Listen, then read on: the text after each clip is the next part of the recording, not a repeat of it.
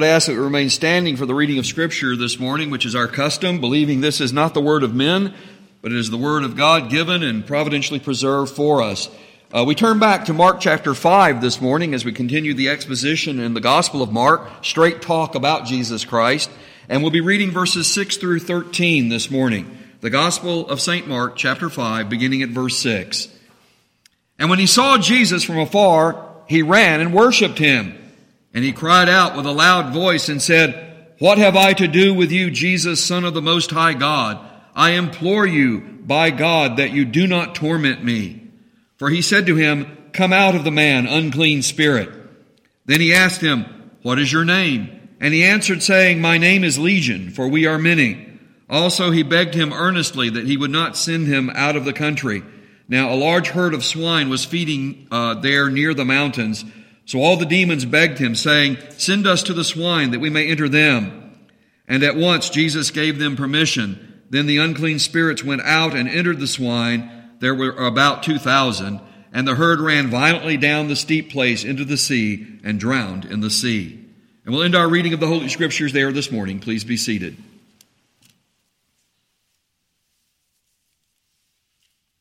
Are you like me, that you are wowed by the special effects imagery of the wizards of cinema? When I go to these movies and I see these fantastic special effects, they look so real, and I'm wowed by them. I'm entertained. But I'm also careful and conscious that we need to be guarded, that we don't think of the supernatural elements in the Bible and in Bible stories, just like the one we read this morning, as another type of fantasy or science fiction. When I'm reading to you this morning out of the Holy Scriptures about Jesus confronting a man that is possessed with demons, do you think that's a fantasy? Do you think that's a mythology? Do you think that's just some kind of fiction? Or do we really understand there's something supernatural going on here beyond our human ability, and that we must understand and we must trust as what Scripture says is going on and being revealed to us? There is a necessary distinction between reading fiction from human imagination and the supernatural elements in the Bible, in Bible stories like we have before us this morning. And that necessary distinction is intensified through visual effects that are sensory fooling and depicted as reality. I know my senses can be fooled. I've been in amusement parks and stuff where you're going through. I remember specifically in one, you're in a chair and the chair is moving on a conveyor belt, and there's an image before you of ice boats just zooming past you on a frozen lake, and there's air conditioning on, and then there's a spray of water. And you get the sensation that you're on one of those ice boats. Your senses are fooled. Now you can close your eyes and you can remind yourself, no, I'm just sitting in a chair in a conveyor belt going through Disney World. But your senses can be fooled, and we need to be cautious and careful about that. I don't think it's being an alarmist to sound a warning concerning the trend in sensationalized technology that increasingly pushes the envelope, both experimentally and morally, between the natural created world and artificial intelligence in the sinful quest to create an alternative reality. It's very much like a postmodern Tower of Babel. In every generation, there are those who rise up and say, God is dead, the gospel's passé, Jesus wasn't real, it's all a fable. In every generation. So that's not new. What is new is that now there is the added technology that is increasingly pushing with artificial intelligence to try to recreate or try to create an alternative reality. Now, we may think that most of that's limited to entertainment, but I want to warn you, no, it's not. It goes far beyond entertainment. There is experimentation in attempts to try to move into the field of biology with technology. And we need to be very aware of that, and we need not be blinded. Even though we may be astounded by the technology, we still must maintain a moral standing from the Holy Scriptures. The Word of God is applicable. It's not passé. It's not limited to 2,000 years ago. It gives us guidance and it gives us answers for the moral dilemmas that we face today, even in terms of rising technology. As I said, the postmodern Tower of Babel. Well, we continue in Mark chapter 5 this morning, where we have both symbolizing and revealing to us Jesus' authority and power between the natural world and the supernatural world. This is one of the major challenges that we have from Holy Scripture. It's been denied often, and in our day it's also denied, the supernatural. We are unable, in terms of our own human limitations, to fully grasp or to know or to know the full extent of the supernatural. It exists. We're not safe in trying to figure it out on our own. We need the revelation of Scripture to tell us about it. And that's what we have before us here this morning as well. Remember chapter 5 of the Gospel of Mark? As the gospel source being uniquely Son of God. That's where Mark started in chapter 1. Jesus, the Savior. He is the anointed. He's the Christ. He's the anointed one of God. He's ultimately and uniquely the Savior because He is the one sent to us from God. He is Lord over the living and the dead, even between this world and the other world. That includes the supernatural. We said the first story here in Mark chapter 5, verses 1 through 20, is about the Gadarene man possessed with a legion of demons. So as Jesus passes over to the other side of the Sea of Galilee, to the eastern shore, so He divinely transcends the natural world and the supernatural world with His presence and power over the living and the dead. That's what's symbolized to us. Jesus passes from the western shore over to the eastern shore of the Sea of Galilee. Now, that's a real sea, and Jesus was a real person in a real boat going across the sea. But there's something symbolic here, too, that we need to understand. When Jesus arrives on the other side of the Sea of Galilee, on the eastern shore in the natural world, the first thing that He encounters is an evil presence of a legion of demons from the supernatural world. So I don't want you to miss that. So the passing over the sea was symbolic. It's symbolic that Jesus is Lord of the living and the dead in the natural world and in the supernatural world. This story here in Mark chapter 5, particularly dealing with this demon-possessed man, this story magnifies and personalizes the meaning for all of those whom Jesus delivered from being demon-possessed, and He saved their souls as witness to the gospel. We've read many times of Jesus delivering and restoring people. He's cast demons out. I think we need to add to that and recognize that in so doing, Jesus is showing power over the living and the dead, and that Jesus is redeeming their souls as He cast out the demons. Many of them are unnamed to us. As a matter of fact, this man whom Jesus saves and uses as a witness, we'll see next week at the end of the story, leaves Him as a witness to the gospel there. He's not even named for us. We don't know His name.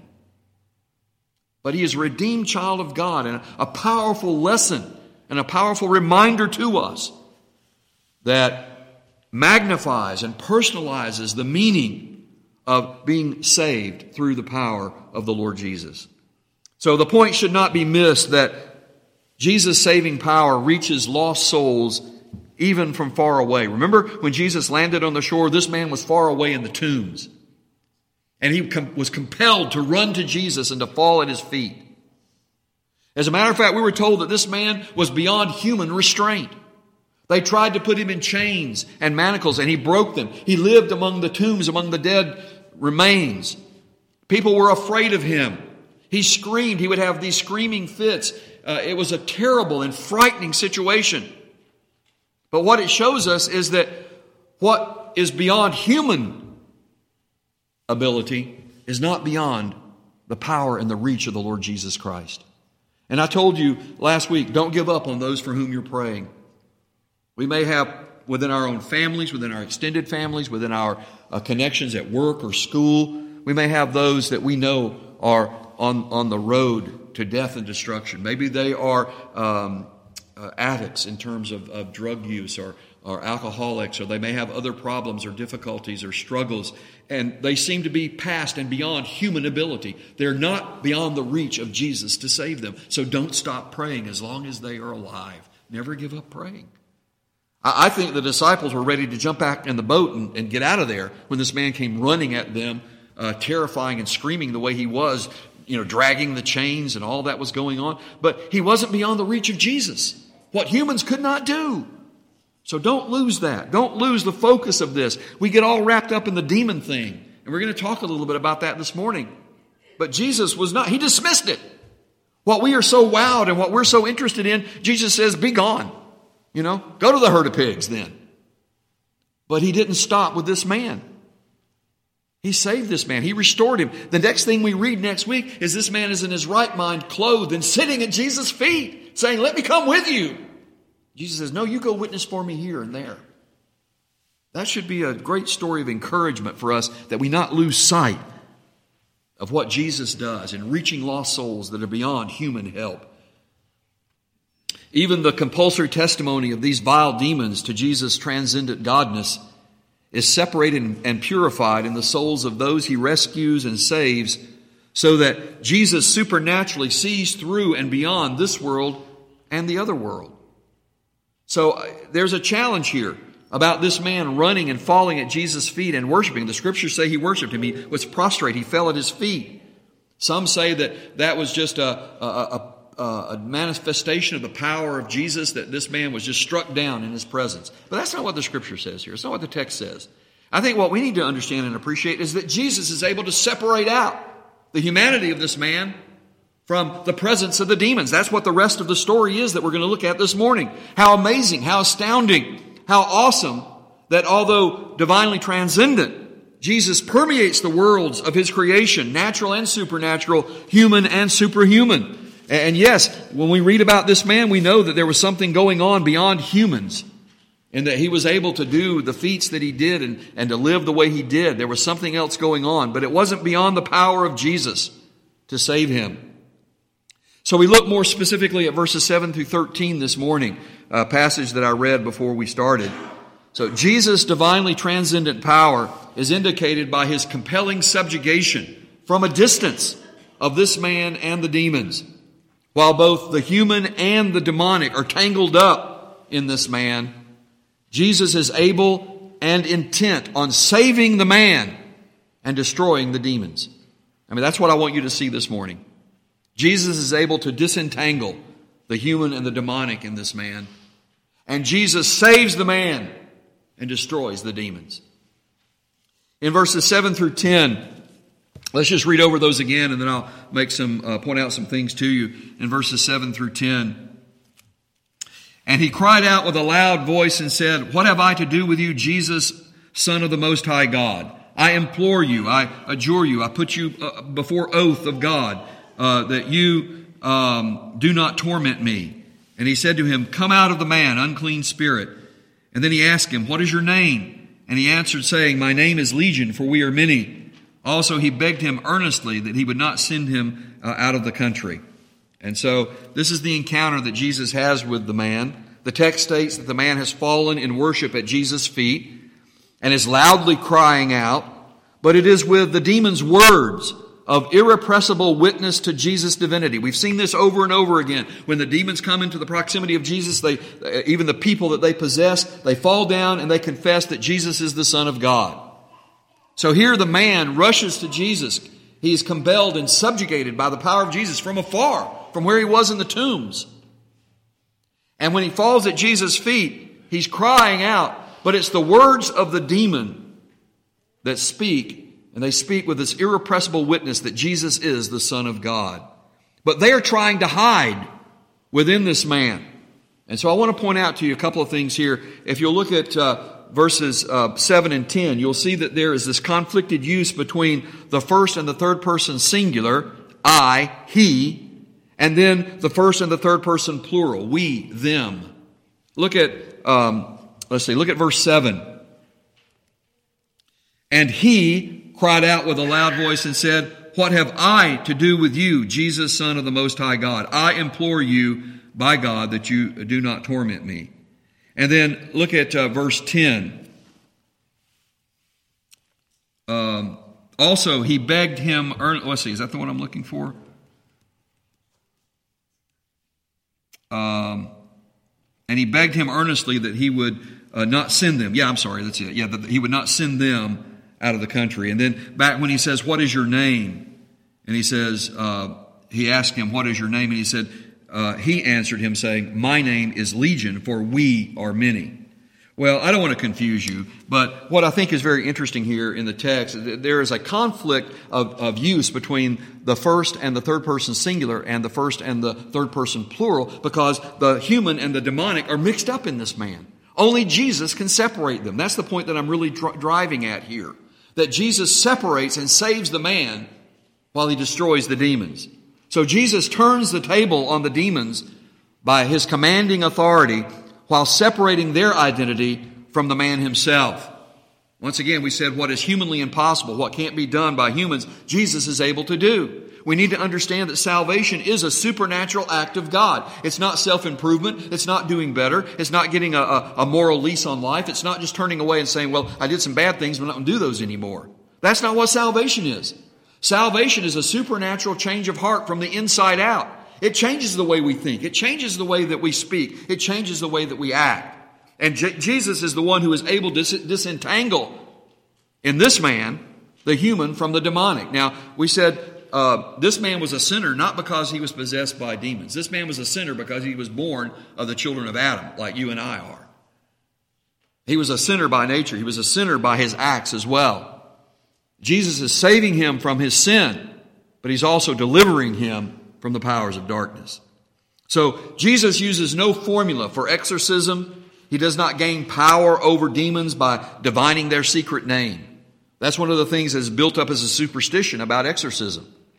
And that's not what is taught in this passage or in elsewhere in Scripture. There is no formula for exorcism. It's Jesus' power. As a matter of fact, it's the demons that express the formulaic saying, you are the Son of God. You're the Holy One of God. They're the ones that can't resist it. They are irrepressibly bound to confess who Jesus is. Jesus doesn't need a formula. He just says, come out and be gone by the power of His Word.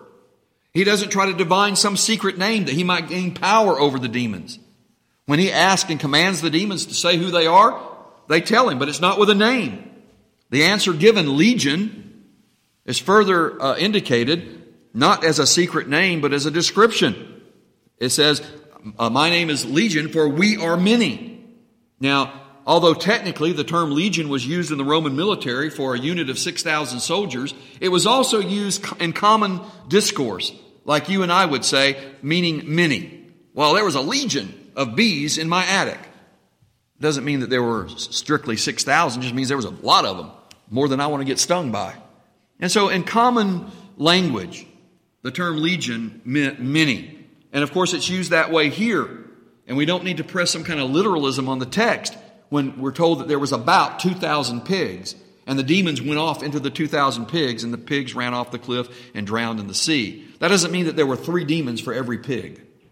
We're not pressed with that kind of forced literalism in the use of language in Scripture. When Jesus asks and commands these demons to identify themselves, they identify themselves not by name, but by description. We're many. There's a bunch of us here. And when we're told that there was a herd of swine, there was about 2,000, well, that's a round number. You know, there could have been a few more or a few less, but there were about 2,000 pigs over there. That's the common use of language. And that's how we need to understand this Scripture. So once again, the biblical text clearly separates the man from the demons. So it is not a mistaken primitive superstition that this man had some case of multiple personality disorder. Again, this is an attempt to mislead and to falsify the teaching of Scripture regarding the supernatural. That somehow what was an old superstition we now better know about, and we can describe this in terms of psychological evaluation. Well, this man had multiple personalities. No, he didn't. This man was possessed of demons. I know there are more questions than answers for this. I don't have all the answers to tell you, other than that Jesus has power over the supernatural, and the supernatural is real, and demons are real. But He tells us we're protected from them. He tells us that we are under His care. He tells us that we have what is more important than all of that and more powerful than all of that. He who dwells in us is greater than he who is in the world. Who has given us to dwell within us but God the Holy Spirit? And so this is what He's telling us that we need to recognize. Don't fall for the claim of human psychology that it can answer all the remedies and find the source of evil. The source of evil is an original sin and in the devil who tempted and who guided that original sin from the beginning. He was a liar and a murderer from the beginning. You know what the devil is today? He's what he was in the beginning. A liar and a murderer. He's a deceiver. Satan, the accuser. He's defeated. He's an outlaw on the run. Jesus has come to destroy the works of the devil. He manifests for us in the Gospels His power over the devil and the demons. That's why I think these gospel stories are so important. That's why I take them as gospel truth. Jesus has power over the living and the dead in this world and in the other world. Jesus has power over the supernatural. We don't deny that it exists. We limit our understanding of it to what Scripture tells us. Now, you need to understand there is not a one-to-one correspondence of human to demon and demon to animal. People, again, draw out many falsehoods and superstitions and suggest to us that there must be a one-to-one correspondence. Well, we're told in this instance there was a man who was possessed of many demons. I don't know why. I don't understand how that happened. I understand what Scripture tells me, that it was so. And that Jesus has power over them, whether it's one or many. Jesus has power over them. And we need to be careful. There's much speculation about the morality of the destruction of the pigs, where this man's redemption is before us, and Jesus disentangling him from the wicked forces of evil and the possession of the demons, and Jesus saves him and restores him. And people get all caught up about, well, what happened to the pigs? That's not really a question of Jesus' morality. We must not assume here, as many have, that the owners of this herd of swine or the keepers or the herders were Jews in violation of Old Testament laws. We're not told that in the Scriptures. In this area where they were settlers, there were both Jewish and Gentile settlers. We don't know who this herd of pigs belonged to. We don't know who the herders or the keepers were. We can't make an assumption that they were Jewish and that Jesus sent the demons into the pigs to punish them because they were violating Old Testament law. That's not what we're told in the text. So let's stay away from that. We don't know. Okay? There's another concern here about, well, what about the pigs? Was it immoral for these pigs to be destroyed? The demons went into them and they ran off the cliff and drowned in the ocean. It seems like that was immoral for Jesus to do, to harm these pigs. Well, I want to tell you this. We need to understand that pigs are not evil animals. They're just animals, okay? And the fact that they were possessed of these demons and ran off the cliff and drowned in the ocean doesn't mean that they were wicked animals, or doesn't mean that demons can possess animals to do harm to people. That's all superstition. I know it makes popular movies, but it is not true. Okay? So let's limit ourselves to what Scripture tells us here. I don't know what happened to the demons after the pigs drowned. I expect what happened to them is what they were pleading Jesus not to do, sending them back to the abyss. Not having a host, I expect by the power of God they were sent back to the abyss, awaiting eternal judgment. Because that's what I believe. I believe that the fallen angels, including Satan, the devil, are under God's authority. And I believe that He has banished, as we're told in Scripture, the majority of them, reserving them in the abyss, reserving them, as it were, in a prison, and not letting them roam around. I know that there are some that roam around following the prince of the power of the air. I believe the devil is a real created being. I don't believe in just some kind of personification of evil. No, I believe the devil is a real created being. He's not the brother of Jesus. He's not a part of the Trinity. He's a limited created being. He does not share the attributes of God. It's interesting, Jesus had a showdown with the devil in the wilderness, we're told in chapter 1 of Mark and in the other Gospels. And here we're told that there was a legion, there was a bunch of demons in this man, but the devil wasn't among them. He doesn't share the attributes of God. He is a spirit being. I know that He exists. But His existence is one who is defeated by the Son of God. I like to refer to Him as a cosmic outlaw. He's on the run. Scriptures tell us to resist Him, to flee from Him, to commit our mind to the Scriptures, to fill our mind with the knowledge of the Word of God. And I've told you many times, the only spirit you need to be concerned about is the Holy Spirit. And that's what we look to Scripture to teach us.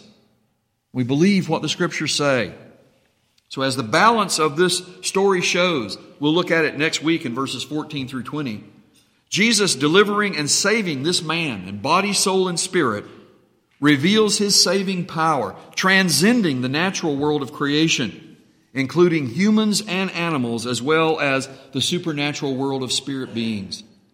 That's where the emphasis is. The emphasis is on what Jesus does for this man and what you and I can appreciate.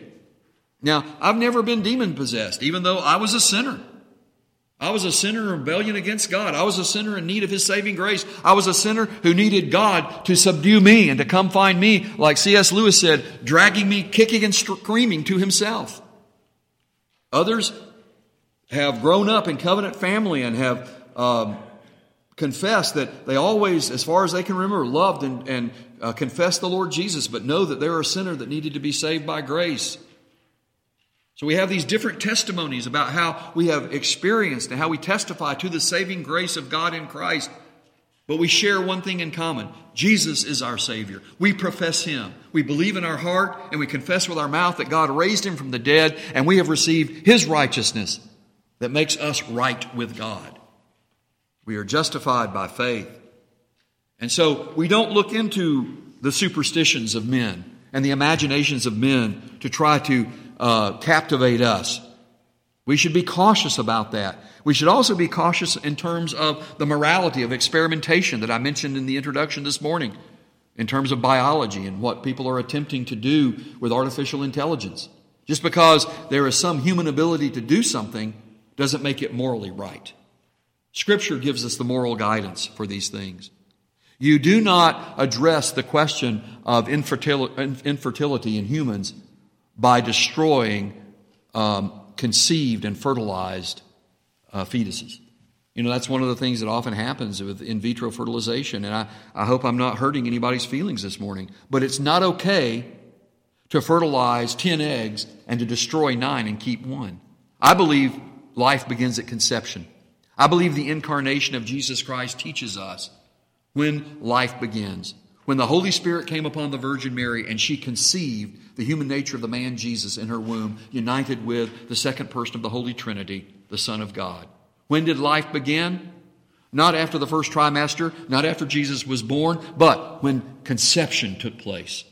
That's what I believe theologically is the answer for the beginning of life. Life begins at conception. And just because we can technically do something doesn't make it morally right to do it. So we need to be very careful about that. But God's grace extends, and His forgiveness overcomes even our failures and our limitations and our mistakes. This man was saved from a legion of demons. I really don't even know what to say about that. Why was there a bunch of demons in this one man? Somehow they were attracted to him. I told you last week that Matthew tells us there were 2 demon-possessed in the tombs. I think they were gathering to him. I think the power of these demons was the power of attraction. And they were attracting and drawing other wicked and evil possessed people into a gang. But Jesus stopped that. Why did more than one demon possess this man? I do not know. But I believe what Scripture tells us. I also believe what Jesus did. Jesus, in His power, spoke the word and commanded him to leave. All of them. None of them could hide. None of them could get away. Of the legion that were in there, all but one of them? No, not all but one, not all but 2, not all but 3. All of them were expelled and sent away out of this man. With one word from the power of Jesus. Be gone. Get out. Go away. So, often the biblical stories about Jesus challenge us with more questions than we're given answers. I don't think that's a bad thing because in God's providence, this is intent to grow our faith by trusting the triune God about things seen and unseen in this natural world and in the supernatural world. Is God trustworthy? Do you trust God this morning? Do you trust that Jesus has come and has destroyed the works of the devil and He has ascended back on high to the right hand of His Father? There He reigns and rules. He is in control. He is in power. We believe that. Sight unseen, we believe it.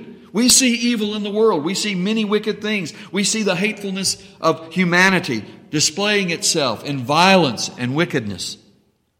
You sometimes shake your head and wonder, how could a human do that to another human being? And I know sometimes we want to write that off and say it's the influence of demonic possession or something. No, I just think it's the depths of depravity. Unrestrained sin turns people into monsters. And that's celebrated in our popular culture. Unrestrained evil and power. I'll say again, I am concerned. I'm concerned about popular entertainment. I'm concerned about the video games and their graphic depiction of how they depict humanistic, humanoid type figures. Call them zombies, call them whatever you want to do, mutants, whatever. They look like humans. They're just gross and super powered, and you blow them up into bits. Does that desensitize people to real humanity? There's a question about that. I don't have the answers for all of that. But I do know that what's very important is that we be under the Holy Scriptures. And even though there are more questions than we have answers, that we have our conscience raised to the reality that humans are created in the image of God, that Jesus came to save humans, that we should have more interest in the salvation of humans than we have in demonic powers or supernatural or other things, even in reference to artificial intelligence and the growing attempt to create an alternative reality. The reality is we need salvation from sin. And Jesus is the Savior of the world. That's what we must always preach and confess. So whether it's the devil, and Jesus had this encounter with the devil as we talked about in Mark chapter 1 and in the other Gospels as well, whether it's with the devil or with one demon or with a legion of demons, I want you to notice that it was by the power of the word of Jesus' command. That was what defeated these demons. Jesus didn't need to get into a wrestling match with them. Jesus didn't need to come up with some kind of formula or come up with some kind of magic spell or try to define their special name or their hidden name. All Jesus said was the power of His word, and they were gone. Here's another reference that I find amazing. This is when Jesus was in the garden and they came to arrest Him. Jesus, therefore, knowing all things that would come upon Him, went forward and said to them, "Whom do you seek?" They said to Him, "Jesus of Nazareth." Jesus said to them, and this is in the Greek text, "I am." The He is added there in reference to the pronoun. But literally, the two words in Greek are, "I am." Jesus said to them, "I am." And Judas, who betrayed Him, also stood with them. Now when Jesus said to them, "I am," they drew back and fell to the ground. Now, in the gospel accounts, we're told that there was a cohort that came out to get Jesus, led by Judas. A cohort is technically about 500 Roman soldiers, but we're told that this was a mixed group of Roman soldiers and temple guards. They came out with torches and with swords and with clubs. So somewhere around 500 of them, of hardened, ruffian mercenaries. They were getting paid for their service in the army. They came out for one itinerant preacher-teacher. And they come out and they ask for Him to be identified. And when they come to Jesus and they ask, "Who is Jesus of Nazareth?" and He uses that powerful name for God, "I am." And what happens? Their face is in the dirt. 500 or more of them laid out by the power of the word. But yet their hearts are darkened because they get up out of the dirt, probably staggering around, grabbing their implements and everything, and now they come back and they're trying to figure out, what do we do? And Jesus volunteers. He gives Himself up. He surrenders. Because He'd been in the garden praying and sweating blood, as it were, saying, "Not my will, but your will be done." You know how Peter tried to deal with this, don't you? We're told in the next section when Jesus Himself turns to the sword-wielding Peter and to the other apostles, because when they came out, and one of the servants of the high priest was, I imagine, maybe holding one of the torches that were coming forward, and he came within proximity of Peter. Peter draws his sword and swipes at him. And the guy ducked enough to just have his ear cut off. In their midst, Jesus picks the guy's ear up and puts it back on. Heals him. And still, what do? They arrest Him. But what did Jesus say to Peter and the other apostles? He said, "Put your sword back up. Or do you think that I cannot now pray my Father, and He will provide me with more than 12 legions of angels?" The armies of heaven. And I don't know, I'm speculating a little bit, but I can't help believe that the angels in heaven were at the ready.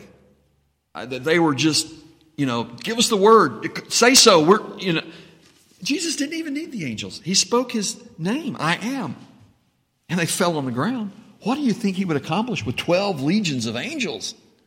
No wonder they wanted to make him king. He can never die.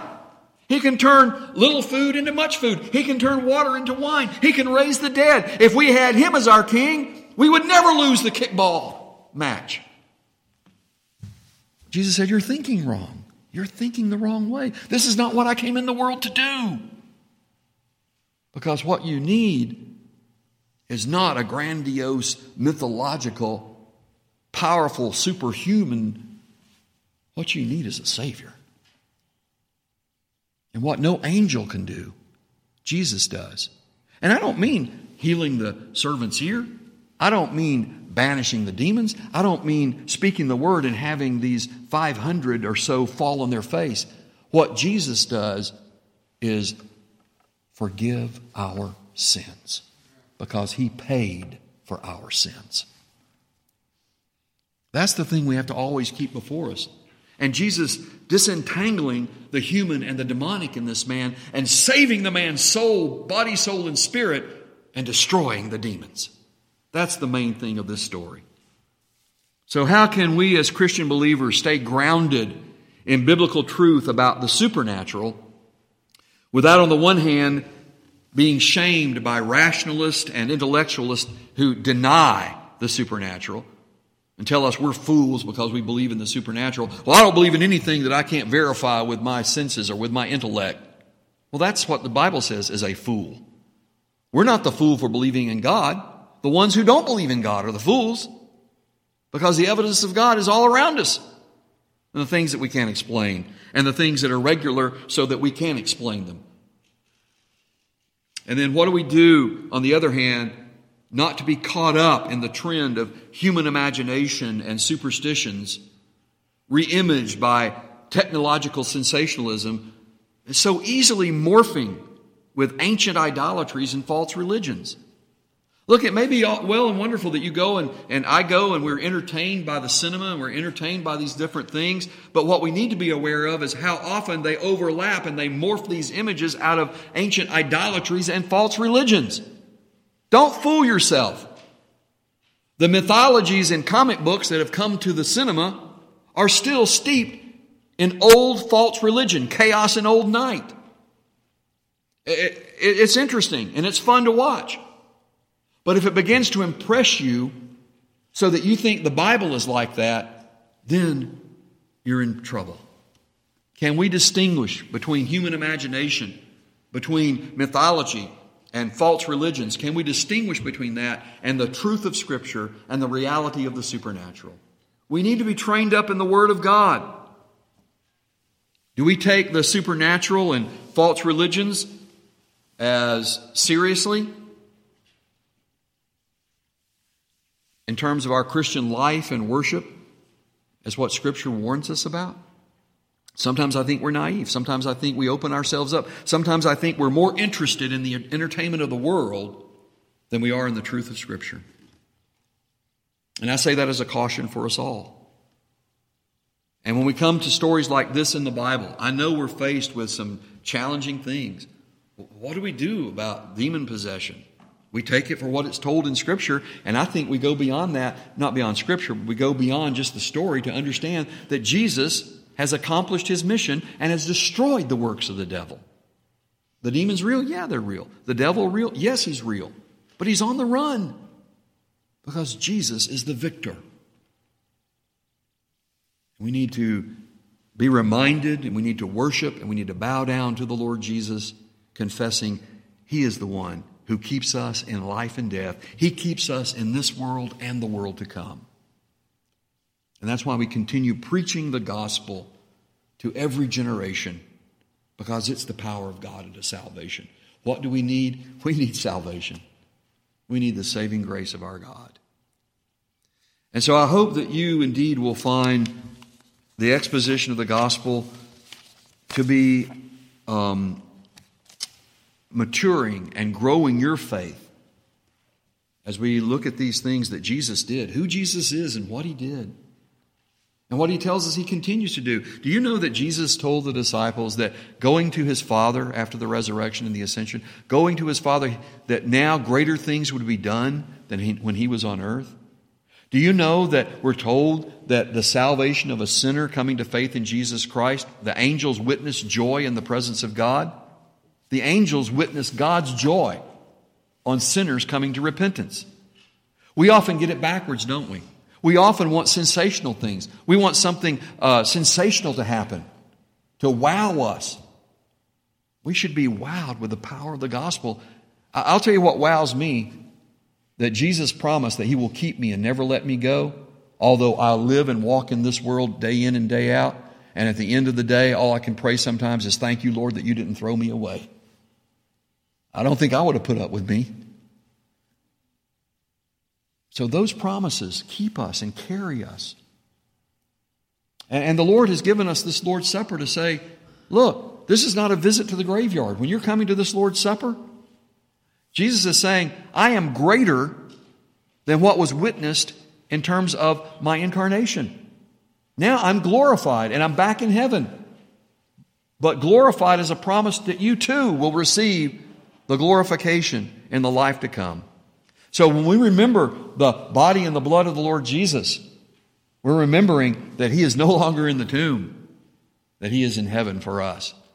And this Lord's Supper is intent on building our faith, that Jesus is more real to us by faith than these elements are to our physical senses. You know, I've said it many times. Do you believe that this is juice or wine in the cup? Do you believe that this is bread in the plate? It's not Coca-Cola and it's not a slice of apple or a slice of cheese. And no amount of your saying it is going to change that. You can't take that cup and start chanting, you are Coca-Cola, you are Coca-Cola. You won't be fooling anybody but yourself. You can't take this piece of bread and say, you are a piece of apple, you are a piece of apple. You won't be fooling anybody but yourself. But what is Jesus saying to us?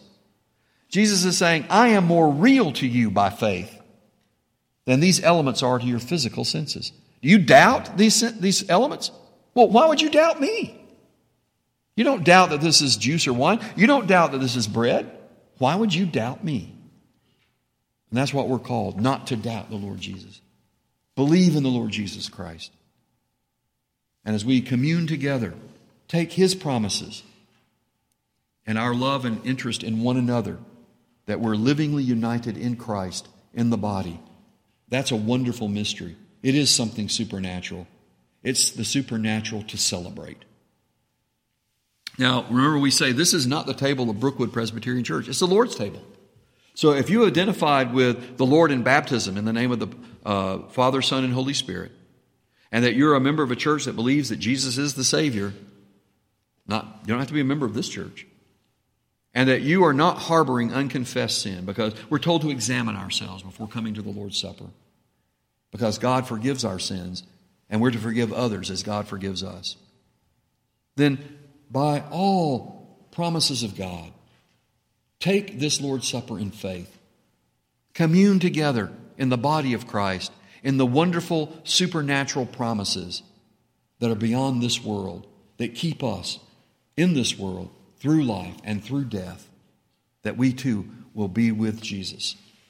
So we turn to our hymn of meditation and preparation this morning, hymn number 471, "'Tis Not That I Did Choose Thee," hymn number 471. You can remain seated as we sing, as the elders come and prepare the table.